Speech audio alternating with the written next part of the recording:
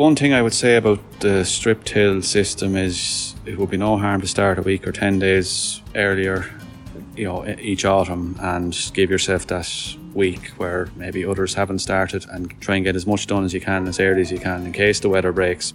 Met Éireann puts the current soil moisture deficit between 30 and 40 millimetres. With no rain in the forecast, it's inevitable some crops will come under pressure. Soil with a good heart, as in soil that is well structured, has good soil organic matter levels, and has good fertility status, will all help crops to grow successfully during these times of stress. Many growers have changed their system away from the traditional plough-based system with the goal of improving soils and hopefully overall profitability. You are listening to the latest episode of The Tillage Edge with me, Michael Hennessy. We would really appreciate it if you could listen, follow and give us a review on Apple or Spotify or wherever you get your podcast from.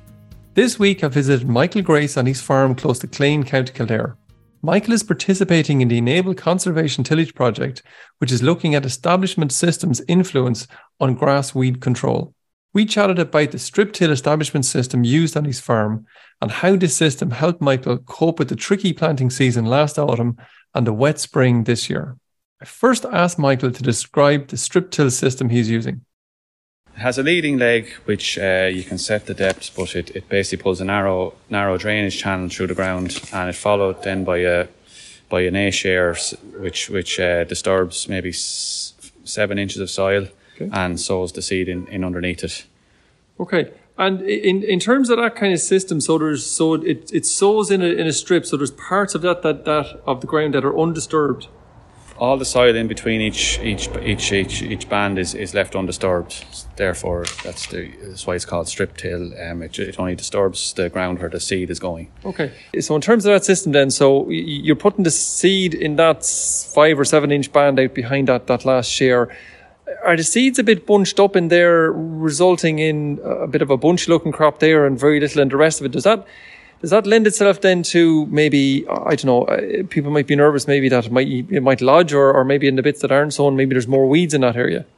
Not at all. I would sow the same seeding rate as conventional systems. Yes, it does come up in rows, but over time they kind of fill in the field, and I've never had an issue with lodging or extra weed competition or whatever. So. And the crop kind of comes kind of fairly normally through the year. There's no great differential that you would have seen in the systems you would have had before. No, it's exactly the same. Meets the same stages of growth, throughout. Yes, it's all in rows, but over time it should meet, the way you won't see the ground after a couple of months. Okay, and I suppose like all these systems, when the rubber hits the road, it's all about the yield, I suppose, at the end of the day. How you've been doing the strip till now for a good number of years. How have your yields stacked up, maybe in comparison to what you had before, or maybe even to your neighbours year to year? Initially, first year or two probably had reduced yields. We were learning about the system and maybe didn't get everything right, but for the last 7-8 years, maybe I definitely on a par with the average yields in the area. I've in a good growing season where there's good crops in general, our yields will match any other system in the area. So in this kind of area, because I know from some of the yields there, I mean, you could have had yields up here. There was obviously bumper yields in 2022, yields of well north of 4.5 tons, some of them at 5 tons. Were you able to achieve some of those in comparison to, like, say, plough-based systems of your neighbours out there? Yeah, well, in 2022 harvest, everyone had exceptional yields, say for winter wheat. They were touching 5 tons in places, and we had some of those too. So. And what about barleys? Is the system as good for barley as wheat? I would find it's equally as good for barley or any other crop, winter or spring. You will get yields on a par with a conventional system or any other min-till system. So. Okay. So from the point of view, when you were thinking about changing from a plough-based system as you were into the strip-till system, why did you jump into strip-till rather than, say, I suppose most people have jumped into maybe a min-till system, kind of a deep kind of grubbing followed by sowing thereafter? Why do you think that you kind of jumped into strip-till rather than those systems? Well, I saw a few demonstrations of Claydon's working, and liked what I saw, and just, like everything, I decided I picked this one and decided to go with it rather than maybe just go a different way. From a labour point of view, do you think it's as good? Because that's obviously something that a lot of people would talk about in kind of a min-till system, that you can get over the ground relatively fast, and it's quick, and get crops in fast, and you can cover big ground. Is your system similar, do you think?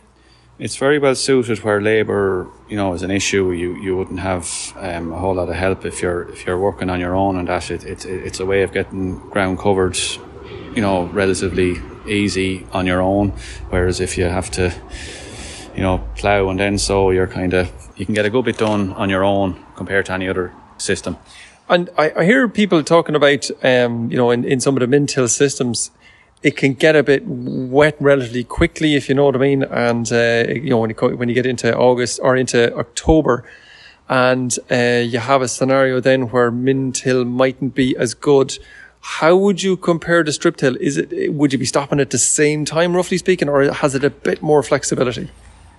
The one thing I would say about the strip till system is it would be no harm to start a week or 10 days earlier, each autumn, and give yourself that week where maybe others haven't started, and try and get as much done as you can as early as you can in case the weather breaks, because when it does get to say mid-October, and if it does turn, I've learned from experience, you're better off parking the drill in the shed then and forgetting about it, because whereas people with the plough may get back, depending on weather. I find once it gets wet, you need to finish up.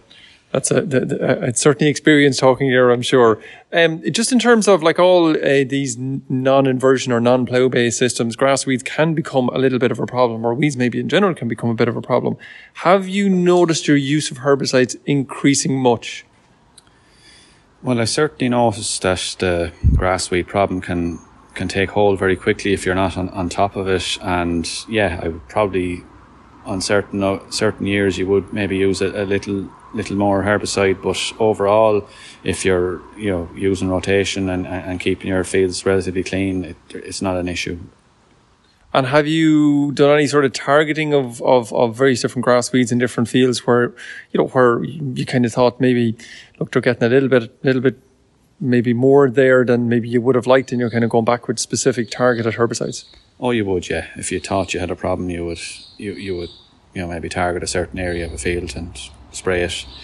Okay. Last autumn was kind of tricky enough, really. It started raining somewhere a little bit after the ploughing match, and it was tricky enough to kind of get crops in. How did you fare with the system getting your crops in last year?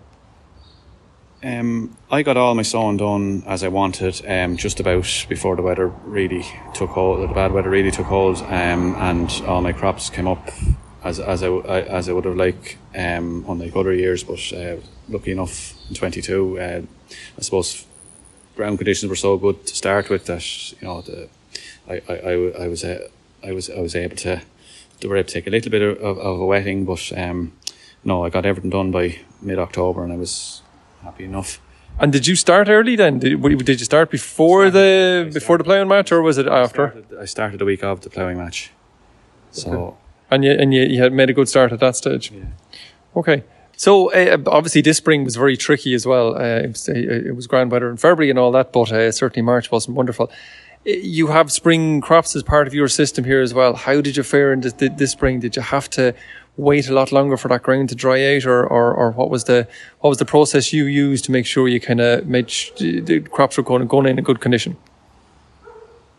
Well, as you said, it was quite wet in March, and we just had to wait and see when we got an opportunity. It did finally change the beginning of April. We got a window to start sowing. I went around some of my fields and checked the ground conditions, dug down with a spade maybe to see what the soil was like, and I was able to go probably started off early April with some spring crops, and then got back then towards the latter part of April. I certainly was. I wasn't watching my neighbours working on while I had to wait. I was able to go as soon as anyone else in the area. So from the point of view coming out of winter then, do you go in and you use some Roundup, do you have cover crops before those some of the crops? Do you use Roundup? Do you use a cultivator before you go with the strip till? What's the process that you use in the spring? I would disc it first and then let the natural growth take hold and spray it off then early spring, and then you would be ready to go then. If I thought a field needed an extra cultivation after heavy rain over the winter, I may go again with the disc, but that would be dependent on the. So you don't disc in all circumstances. Sometimes you do, sometimes you don't. No, sometimes I don't. Okay. Spring barley can often be described as a bit of a lazy rooter. How do you think, or how have you got on, I suppose, with spring barley with this system over the last number of years? Most years I would have some spring barley, and by and large I'm getting on reasonably well with it. Either early spring or late spring sown doesn't seem to matter. It's more it tillers well, and I have no issues. Has yielded well over the time anyway. Well, yeah. And in terms of systems, of this system that you're in, a lot of people, I suppose, I presume you were concerned, as much as a lot of people are today, about soil health and trying to build up that along the way. And a lot of people are maybe dead set against aphicides or using, insecticides in general. What's your view on that within your system over the last number of years? I made a decision maybe 5-6 years ago to stop using insecticides because I didn't believe they were doing, there was resistance issues with them, so I just decided to stop, and I haven't had any great issues with BYDV or any other problems. So even with this late spring, I chose not to apply one, and so far so good. Is the crops looking okay? The spread later sun or the spring barley crops you have in, there very little BYDV out there? No, nothing evident so far. And I certainly, looking at your crops out here at the moment, I can't see any BYDV in the lovely looking wheat we have here in front of us. Just in terms of that wheat that we have here in front of us, wheat and barley and that, how's the disease levels looking at the moment? Because that's pretty much everything that's left to do, I presume, out there at the moment. Winter barley looks really clean. There's very little disease evident. Winter wheat, there will be some, maybe septoria in the lower leaves, but the leaf 2 and leaf 1 are pretty clean, and I'm quite happy with them. And you just have your final fungicide to go in your winter wheat, and any fungicides applied in your spring barley, is that? I've no fungicide on my spring barley yet. I think it's a little early, and my winter wheat has to get the final fungicide in another couple of weeks. Okay, and it's all over then, and wait for a few holidays before the harvest, I presume. That's it, Michael. Yeah. Okay, combine. Polish the combine. That's brilliant. Thanks very much, Michael, for your time. Delighted to be up here in your farm again, and look, we'll be chatting to you soon. No problem, Michael.